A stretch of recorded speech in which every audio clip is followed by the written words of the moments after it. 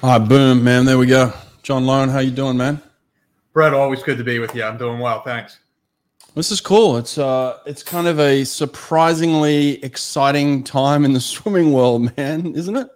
It's been nonstop between you kick off Worlds in June, Mm, you hit Commonwealth Games at the end of July. mm. Now we hit Euros, duel in the pool coming up, World Right. Juniors coming up. So it's pretty crazy. They got a World Juniors coming up too. World Juniors run like the last couple days of August into early September. The Oh, original plan too is for Popovich to be there. oh, And really? and imagine getting up on the block next Mm, to him as a junior, and you look mm. over and you're like, that guy just went 46. So, Yeah, yeah. No, that's nonsense. They're going 49s at best, and right. um, no, that's not fun. I don't think it's Actually, fun for him. the guy next to him probably have a little autograph pad, right, and say before the race. Yeah, You yeah, sign I it? would. I'd be like, dude, can I have your cap or something? Yeah, right. Like, Let's get done this and give me your gear. yeah, yeah, crazy. No, I think hopefully he's changed his mind on that. But he got the day off today, so he's kind of relaxing today, and then he's got the 400 tomorrow, which is kind of quietly. I don't know if many people are really talking about it because he's never done it in the sense Right. of like at this level, and I don't know what to expect. Have you thought about this? So I think, well, number one, you said today's off day, and I think it couldn't have come at a better time because aside from the physical that he's put into this, he's been peppered with questions in Rome like crazy. He's been in the spotlight. I think it's perfect that today falls as a break for him. It Mm. lets him then go into tomorrow fresh. Again, we don't exactly know, what to expect off of this. We're used to that 50 being his third event. And now he can kind of go in here on a free roll basically and just, hey, let's see what we got. Yeah, which will be interesting. I mean, why do you think he decided to do this 400? I mean, this is just speculation, but why? Has he said anything? Nothing that I've heard of. The only thing that I can figure is he's trying to put together a long term plan toward Paris that says, all right, where am I going to be better off? Look, 7, 8 years down the road when he's 24, 25, maybe the 50 is the better fit as he puts on some more muscle, he gets stronger, bigger. Maybe now, if he's looking to Paris as a 19-year-old, the 400 might be the better fit. That would be my thought process on it.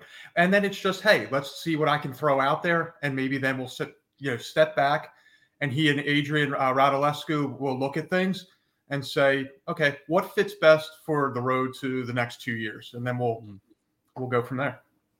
Well, mate, I've had this conversation probably with a lot of people now in terms of his body type, and you just mentioned the fact of maybe maturing and putting on some muscle. I think that's kind of a natural progression for most swimmers. But are we looking at this now of like we don't want to do that? Like we want to hold off on that. We'll keep him as thin as we can.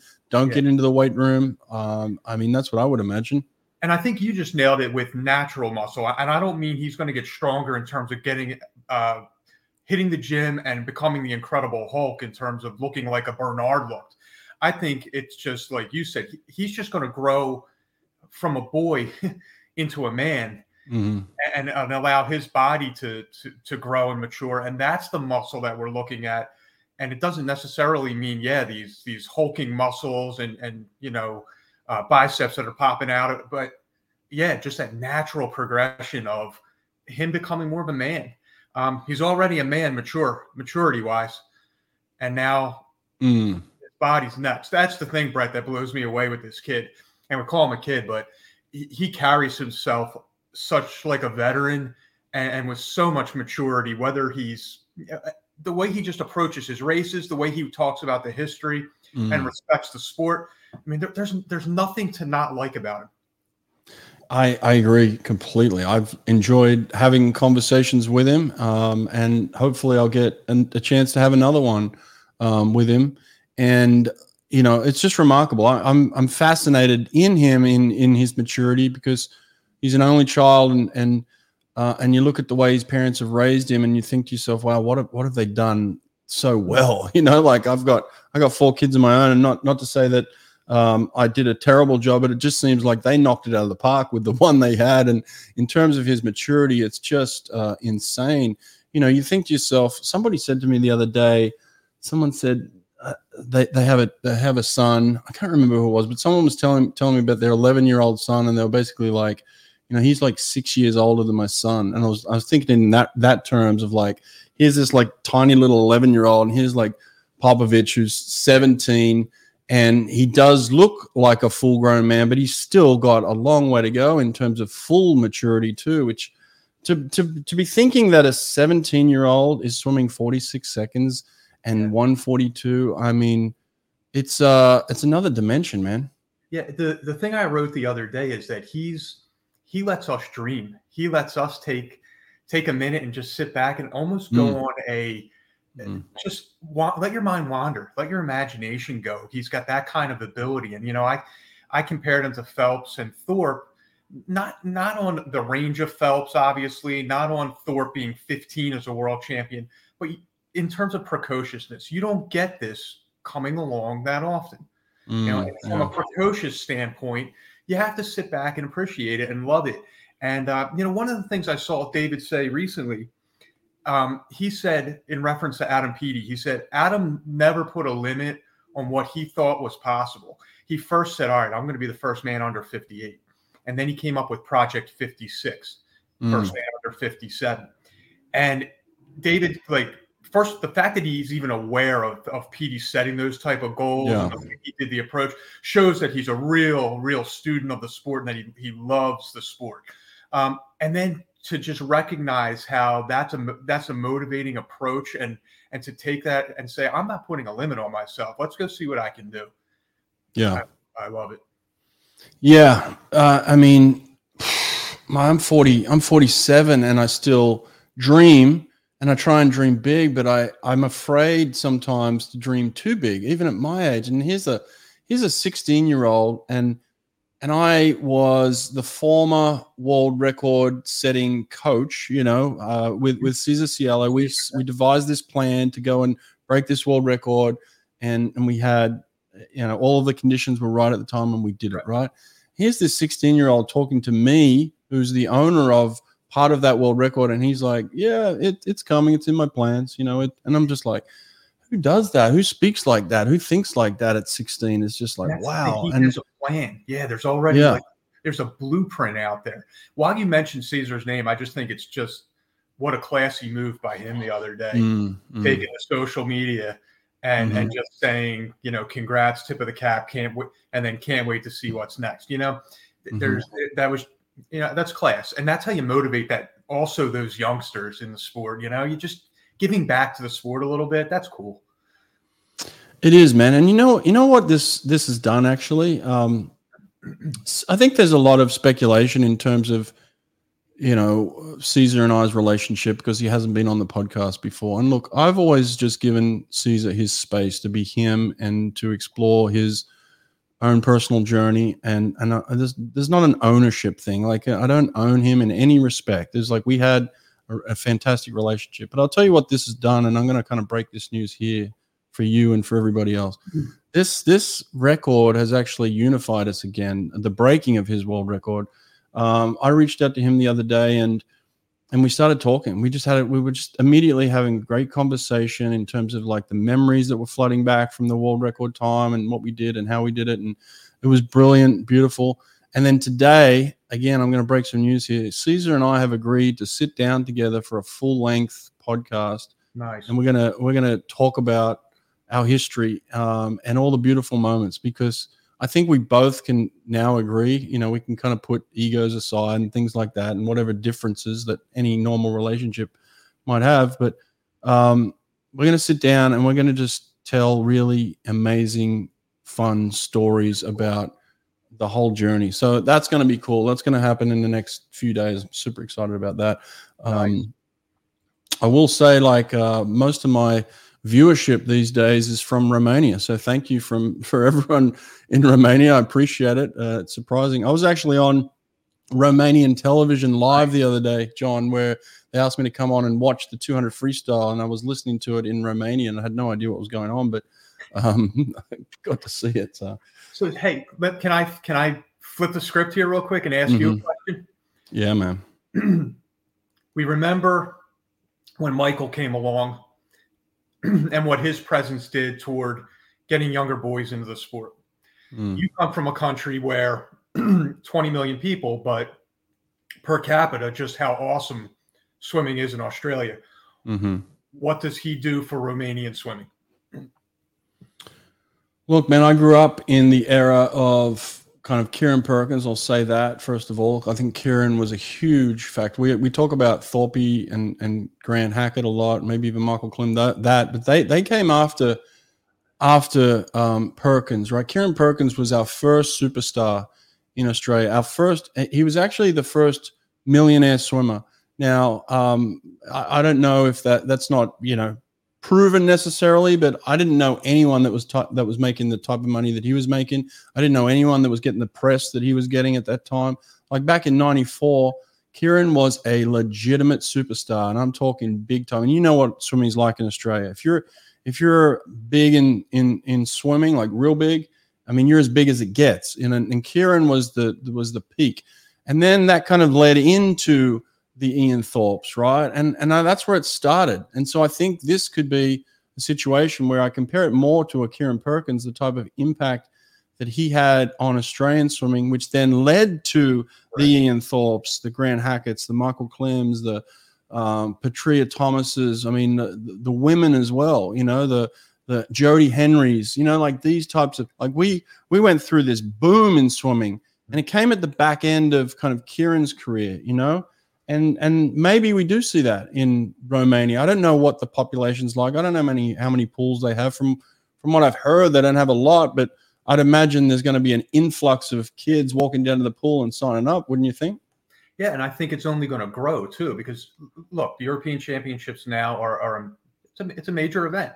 But imagine him on the Olympic stage in Paris and winning 2 gold medals in the 100, 200.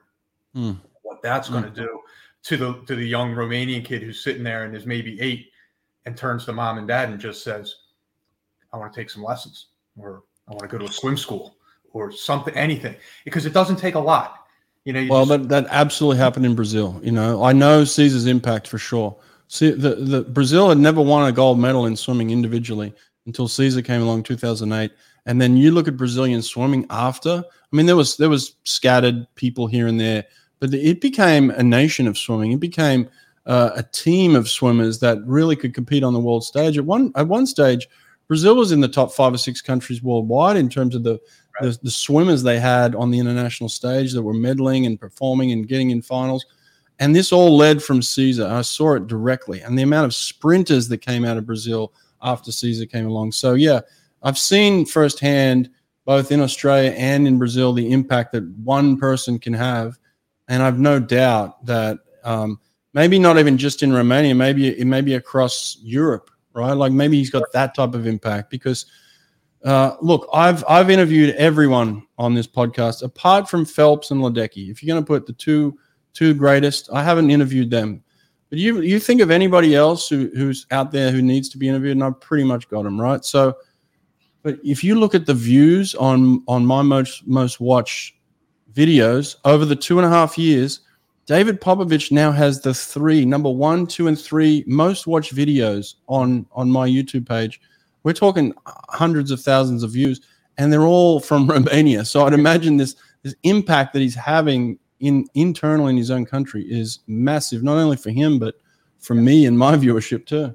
And that's what happens when you have a generational talent. And that's what he is. He's a generational athlete who can come along and do things that, man, I mean, a couple years ago, where we really, look, we thought 46.91 would eventually go, but we kept thinking Dressel, Chalmers. And then 100%. And now you're looking at, man, it's a 17-year-old who did it. Yeah. It's just the layers of it as you peel back that onion, and the amount of layers to what he's done just makes it even more of a wow performance. I don't know if you remember my first interview with him just over a year ago, but he was 16 and he'd just come off his 47.3, I believe, and he dropped from like a 49 to a 47.3. That was I remember the Euro Juniors where he just this thing up that everybody else can't even fathom, right? So I get him on the podcast, that night after he posts this time. He's sitting in his hotel room. And the first thing I say to him, I had to be honest, John. I'm like, I had to be honest. I could not say this. I thought the kid was on drugs. Like, you don't make that type of progression that quickly at that age without the thought of it just running through your head of like, that person must be on drugs. I mean, because it was just freaky. I mean, we haven't seen the likes of a talent like this. Now, there's talent out there. Don't get me wrong. I mean, you've just mentioned Chalmers and Dressel and people like that. I mean, these are real talented athletes. These are the best of the best. These are the NFL type, number one picks. I mean, but this type of talent is something that just jumps off the page. That is the Phelps type talent. And again, I don't use talent lightly. Phelps worked his ass off. Phelps may have been the hardest worker that we've ever met, right? But Phelps had a real talent for swimming. And I think that's kind of where David sits, don't you think? Absolutely. I mean, you just look at him and it's just, there's a wow factor to the way he just moves through the water. Mm-hmm. Mm-hmm. Let me ask you a question about where you think he can take this 100 freestyle, because first of all, I mean, to come back in 24, to have the ability to come back in 24 flat is still, it's like, it's difficult to even put your head around. He's doing it off of a 22.7 front half, right? And I think he was 24.1 coming back. 22.7, 24.1, yeah. So what's doable? I mean, what's doable? Well, I mean, I asked Chalmers this same question, and I think people have started to ponder, like, what does it mean to come back in 23? I think that's the next level, right? Like, nobody's ever come back in 23. I think Vlad may have gone out in 21 before. I think he attempted a 21, didn't he? I remember for sure like a 22.1 on the yeah. Yeah. Well, the world record used to be 22.1. That was the front end split, but I thought Vlad went 21.9. If there's anyone in the comment section, because we have a great comment section sometimes. So if there's anyone out there that can check that out, Vlad may have gone out in 21. But anyway, look, the majority of people are going out in 22 and coming back in 24 something. He's peppering that 23 mark now. And I think that's where him and his coach are going with this, of like, we want to come back in 23. And I even asked him that question on the podcast. Well, would you prefer to go out in 22 or come back in 23? And he said both. Like, I want to do both. So it's clearly in his mind that he's doing this, It's a matter of when, too, not if on the 23. Yeah. How much faster can he go out without sacrificing the back end? I think is probably where that's what they're going to have to fiddle with, right? To figure out how much can we press early to still have it on the back. And I think you've seen that, actually. He's done a few different ways. He's done it, like, if you analyze his swims over this summer, he's done it a number of different ways. And I think he was experimenting with it, to be honest. And I think the final the other night was the first time I saw real control and real peace with the race plan. To me, before, he was still experimenting. And for me, it seemed like they had a very clear idea of like, okay, this is how fast I can be at a necessary speed to maintain, to be in reach, to be in striking distance, to be able to turn and come back. And he comes off that wall like a rocket, man. I've never, like, if anyone's ever swum 100 freestyle, it's really hard to shift gears, but it's also really difficult to maintain speed. I remember I swam, John, at the Pan Pacific Championships, I think in 2003, I think it was. It was in Japan. And I went for it. So I said to my coach, like, I'm going for this. I went out in 22.6 to my feet at that time, 2003. It was the fastest split in history. And I held on. And at the 75-meter mark, the commentators were screaming, this guy's going to break the world record. And I remember in my head thinking, I'm not going to finish this race. Like, I was in so much pain at that point, John. So it's like, you find out quick where the line is, and like when you press that hard to get that much speed out, it's going to cost you. And that's where this whole speed play comes into play. But I mean, he comes off that second 50 and his legs at the 75 are just, he doesn't drop. He doesn't lose an inch. We analyzed it the other day with Bevell and and Dave Marsh, where we looked at kind of the stroke lengths and the tempos and the power output and all that sort of stuff. And he just maintains. Everybody else just falls away, Right. And I think we're also going to see, now shifting to the 200, the back end is going to be the determining factor. Like I wrote something yesterday after his 142.9. I didn't think, like yesterday, my mind changed. Yesterday, I believed finally Biederman's record can go. And it took it took a minute 42.97 for my mind to change. Because when he went out in 50.35 yesterday, Biederman was 50.12. Okay, so he's within 2/10. So the big difference is on the back end. Well, he's going to find that because he's just going to get better. That's the thing with this kid. He's never shown and eventually it'll come somewhere because it's just the law. It's law of nature. But he just keeps getting better and better and better. And that's why, yesterday he was like, wow, I can't believe we're going to see 141 at some point from this kid. At least that's what I'm thinking. Yeah. That's happening. I actually felt more comfortable. Someone's telling us they have 4 Olympic pools in Romania. Okay, not many. I think there's more in Delaware down the road here, where I live. So, but look, to me, it made more sense to get closer to this record than it did the 100 because he didn't have the top end speed in my mind. And again, this is my old school thinking. He didn't have the strength. He didn't have the power to swim through those waves. When you've got 8 big dudes swimming down the pool, massive amount of water that's being moved. I thought he was going to get thrown around like a bob, but he hung in there. I mean, he's got just enough underwaters to get under the wave. He's super clean, and he just feels the water in a way that I haven't. And I compared him to Anthony Irvin the other day. I used to study Anthony because I used to race him, and it bothered me so much, his feel for the water. It like really bothered me because I couldn't feel the water like Anthony could. And people would always say to me, Brett, just do this and just do that. I'm like, you just do that. Like, good, try that. Try what he's doing. It looks simple and it looks really easy, but you can't just do that. Your arm just doesn't do it. And I've always just compared Anthony to the basketball player, Steph Curry. Like I've like Steph Curry's not the biggest dude, right? And if you put Curry next to LeBron James, you're like, he's going to get murdered. And yet here's Steph Curry that just outwits people, outsmarts, just the ease of which the ball comes off his hand is like butter. It's just, you can't teach that, right? He works hard. Again, I'm not discussing the hard work element.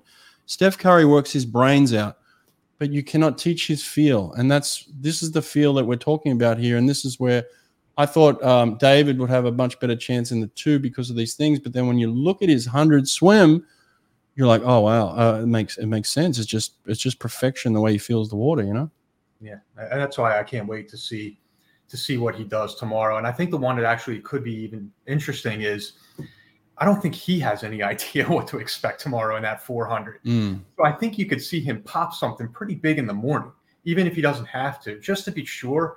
Make sure that you just get through that thing. And I don't know. I think there's a lot of curiosity on our end on that, and I think there's curiosity on his end in what's doable at that 400.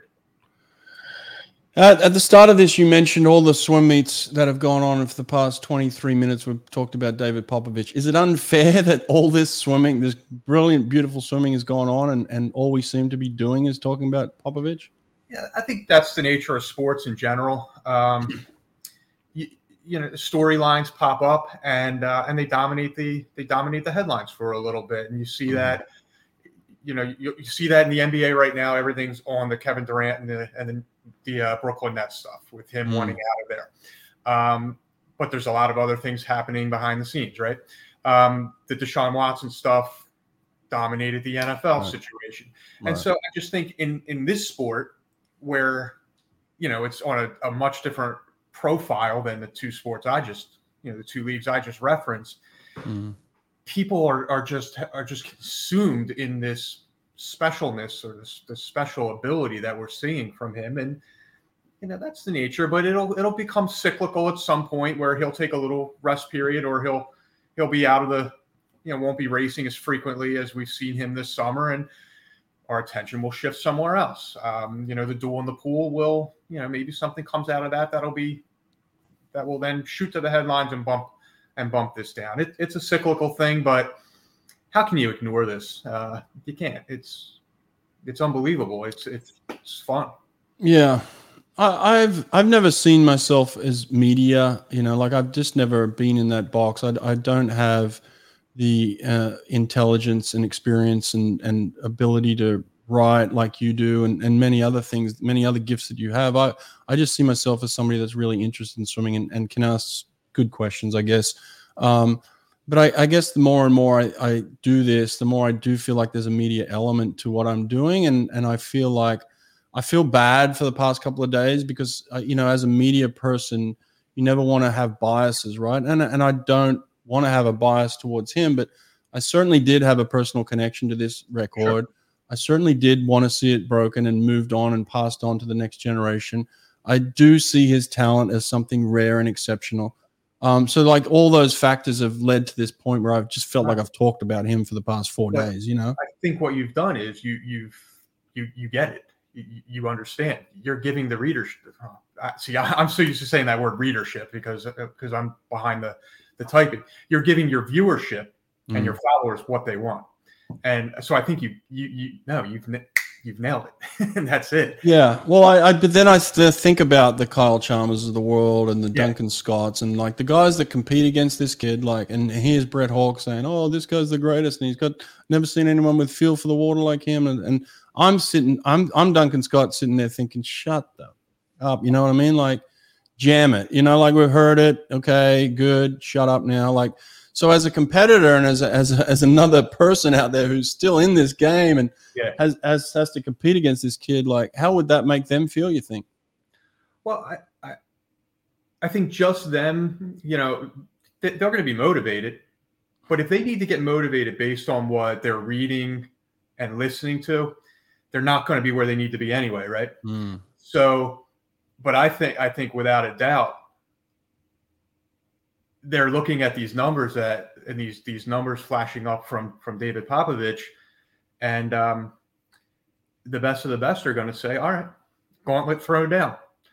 Let's do what we got to do to get there as well." And then go do the work and don't let it float. It's not going to float over any of these guys' heads.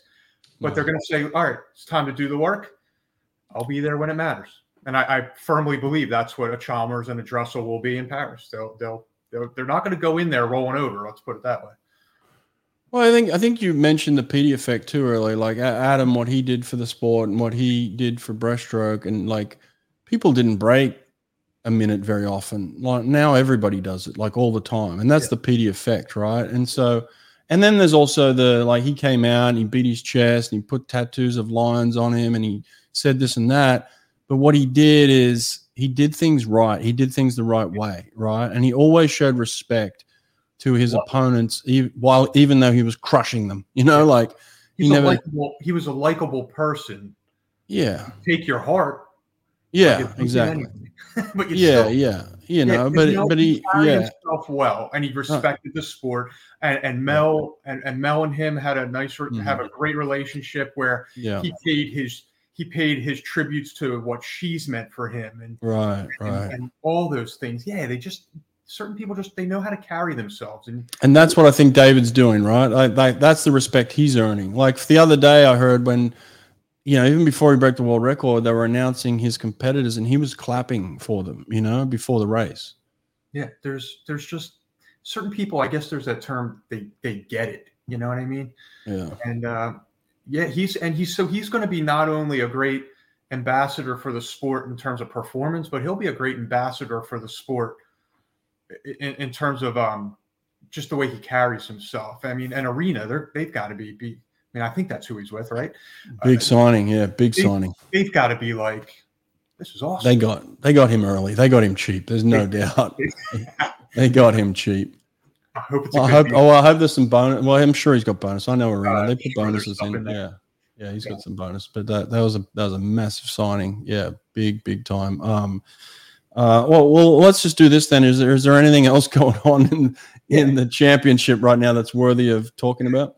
Yeah, you know what? Let's go on the female side real quick. And she only decided to swim 2 races at Euros individually. Sarah Sojström. She decided to do 50 fly, 50 free. She backed out of the 100 free. She did that at Worlds, got silver, and she said she was just, it was like a management meet almost. She's put in the effort in Budapest.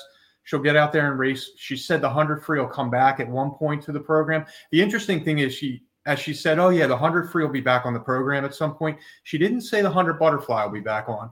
And so I wonder if that's just, she just didn't say it in the moment, or if that's maybe not part of the future plan. But she looked really good this week in Europe, having already raced at Worlds in June. She went 24.9 in the 50 fly. So she's the only person ever to go sub 25 for a 50 fly. And then she went 23.91 this morning. Well, it's this morning here.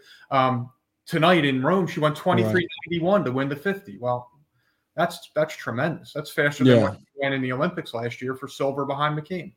Oh, really? Wow. Okay, there you go. There's a stat I wouldn't have picked. So that's awesome. She's just one of those consistent players, right? Like I always said, like I felt like Katinka was the one that took consistent swimming to the next level for all of us, and we've all kind of just learned from that. And you see in the past, 8 to 10 years, kind of like these people like the Sarah Sojströms and Bruno Fratus and these people that just go out on the international stage and just compete and just are super consistent and like really professionalized swimming. Like swimming was semi-professional in the past. Now I feel like we have like real professional athletes that do their business and do their job and take care of stuff. Another example of that consistency. So when she won that gold today, it was her 27th medal in Euros, dating back to like 2012. Wow. Popov had it was a record. Popov had 26 of them. And so she's now the most decorated European at the Euro Champs. And Popov had 26. He only swam the 50 and the 100. What else did he do? All those relays he was hammering. Oh. He was. Wow. Yeah. And then every other year he was just putting them on the podium in relays. So I know I was surprised at that myself when I saw that it was his record. Yeah. How did we go from Popov to Popovich? How did that happen? Like what's going on here? Isn't it in some ways like fitting? It is super fitting. It's like the world record being broken in Rome. It was fitting, right? Like 13 years later, same venue.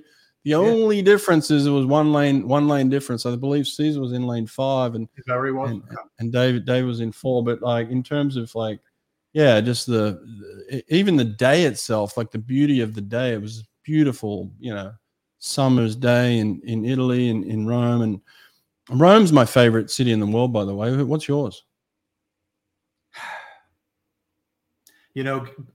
Barcelona is probably one of the places I want to get back to next, that I not cover a swim meet there and just get out. I love walking La Rambla.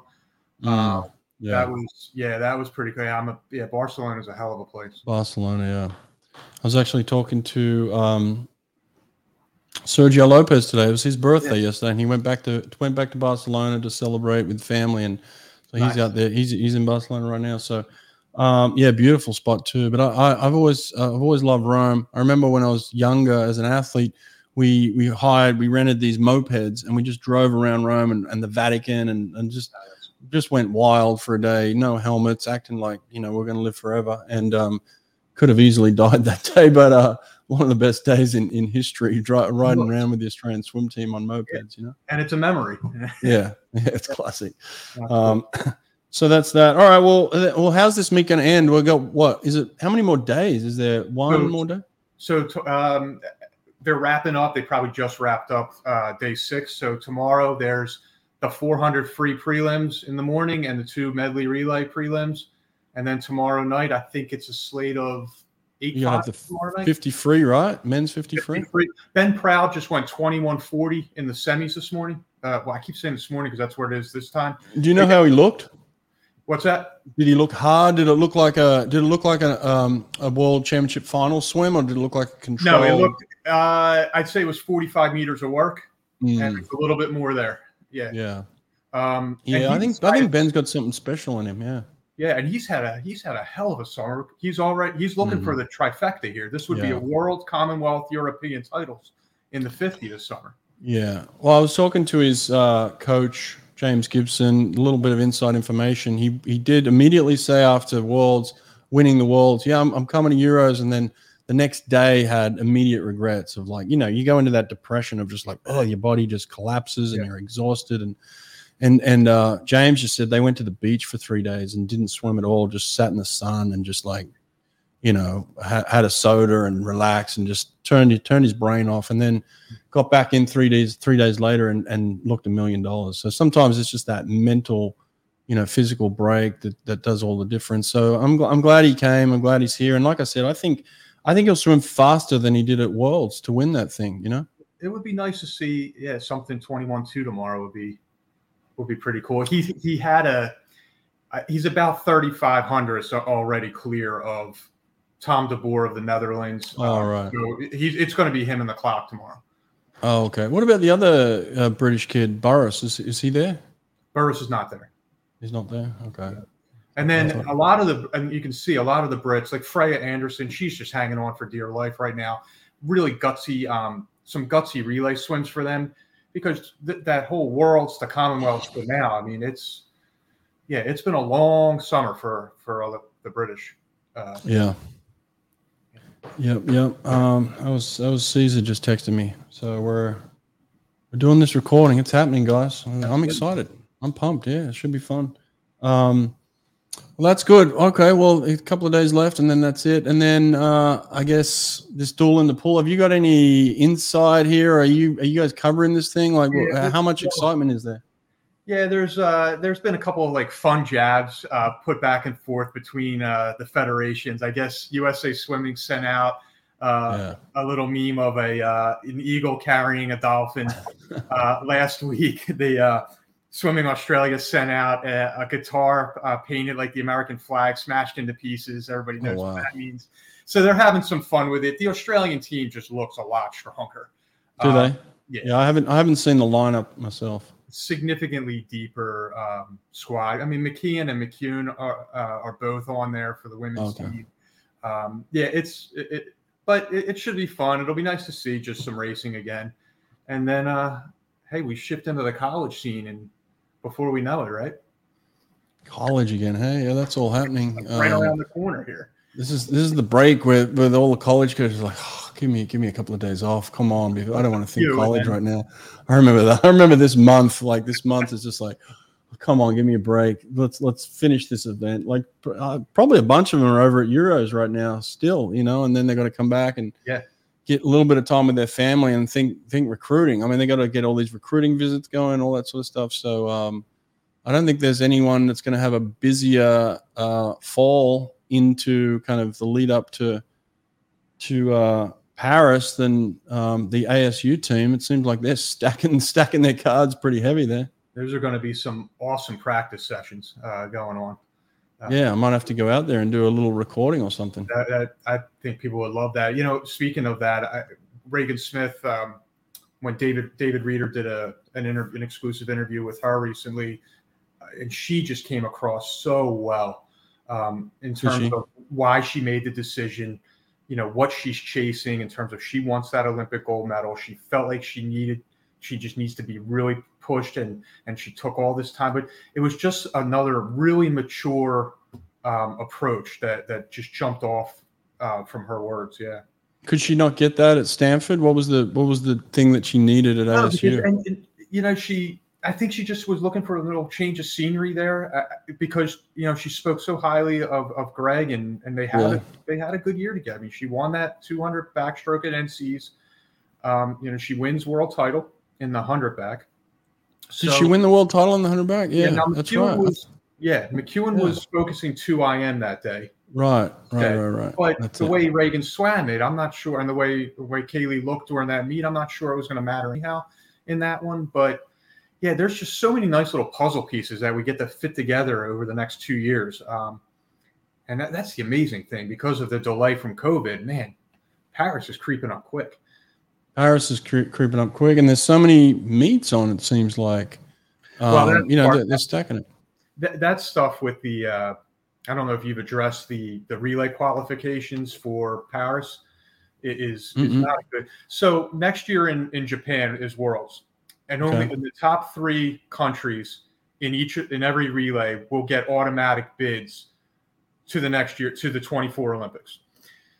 Usually then spots 4 through 16 are just done by time that you swim in a certain window. You're given. Right. Well, now they're saying that spots 4 through 16 are going to be determined by the finishing order at the World Championships in Doha in February of 24.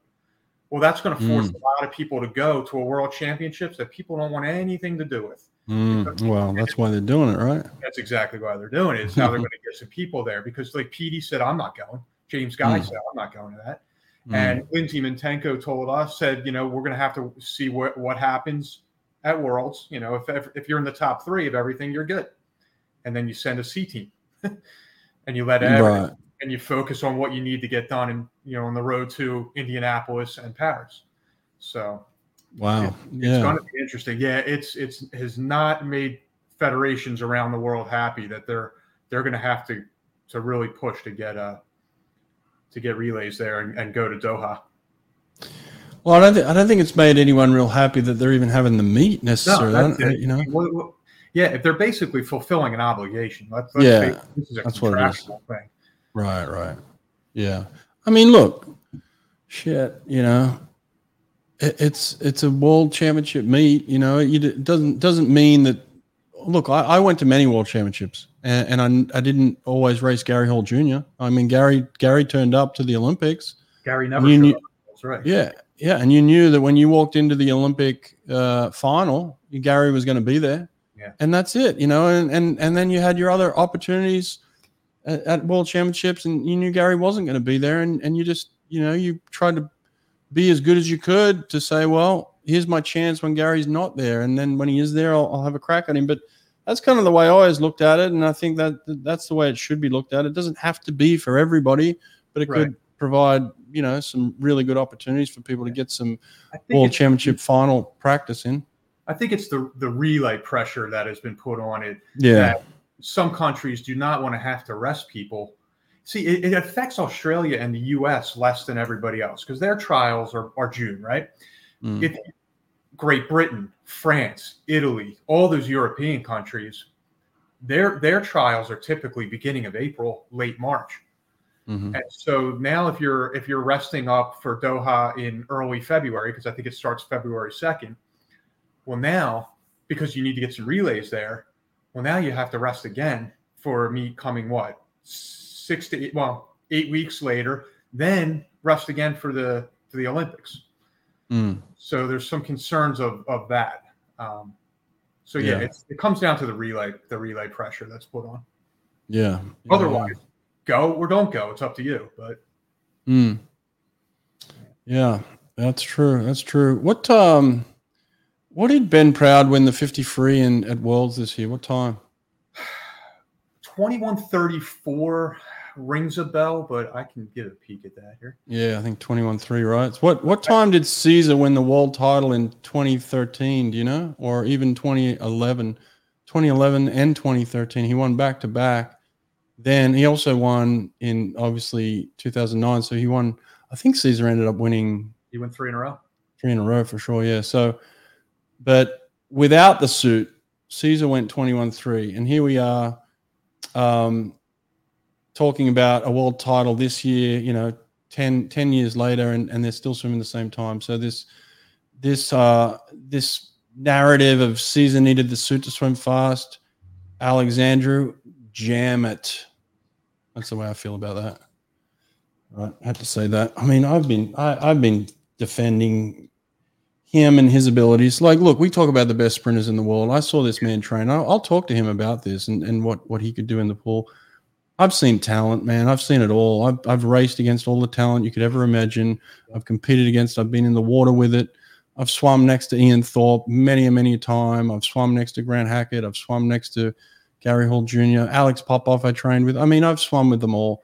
Caesar is as good as any of them. So this whole rhetoric about Caesar needed a suit, you just You're just stupid. You really are. You're just dumb, and you don't know what you're talking about. You have no idea about swimming, and you should probably do a lot more research before you make a comment like that. So I've always felt like that. So that's that. Well, let's finish on a high. What else?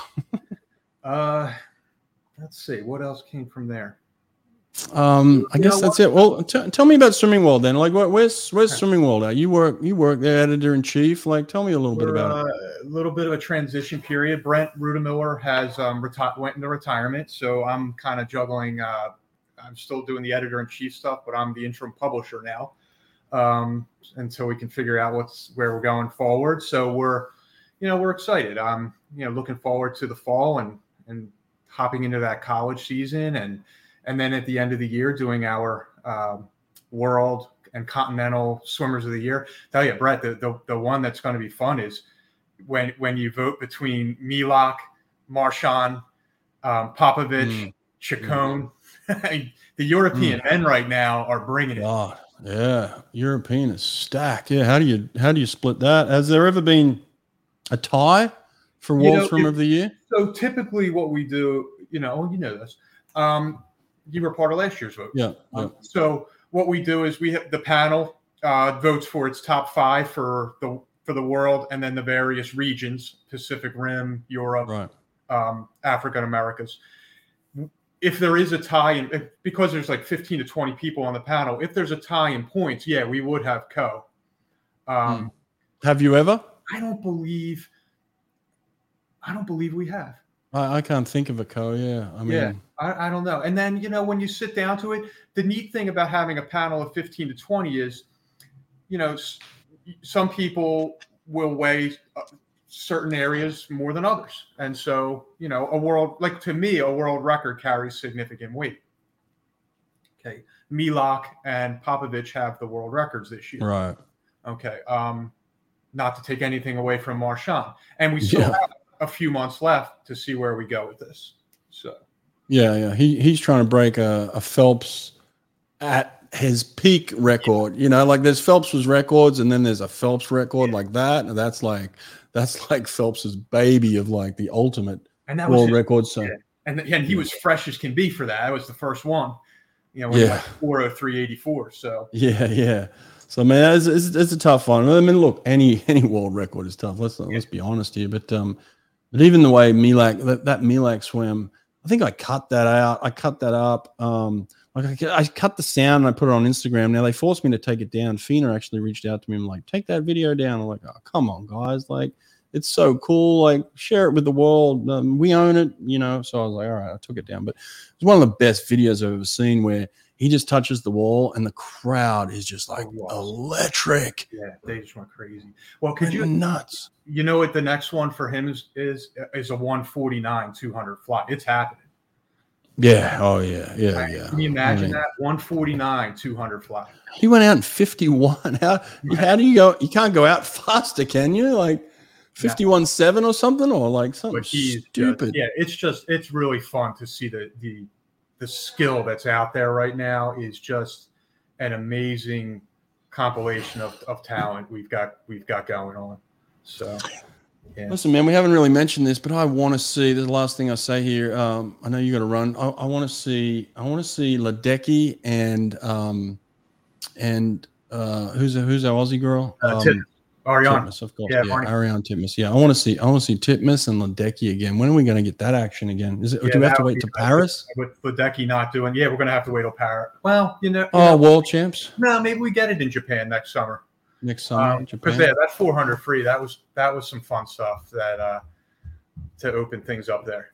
They were both going at Titmus threw down some stuff at Commonwealth, and then Ledecky threw her stuff down, so it's like they're both priming for each other. I want to get another Boxall interview going and see where he's at right now. That's not going to happen until after Paris. He's told me he's not saying a word till Paris. So he's buttoned up now, huh? Oh, he's buttoned up, yeah. So all right, man. I appreciate you doing this. Thanks for taking the time, bud. Brett, thanks so much, man. You have a good one, all right? Thanks, John. Take care, man. See ya.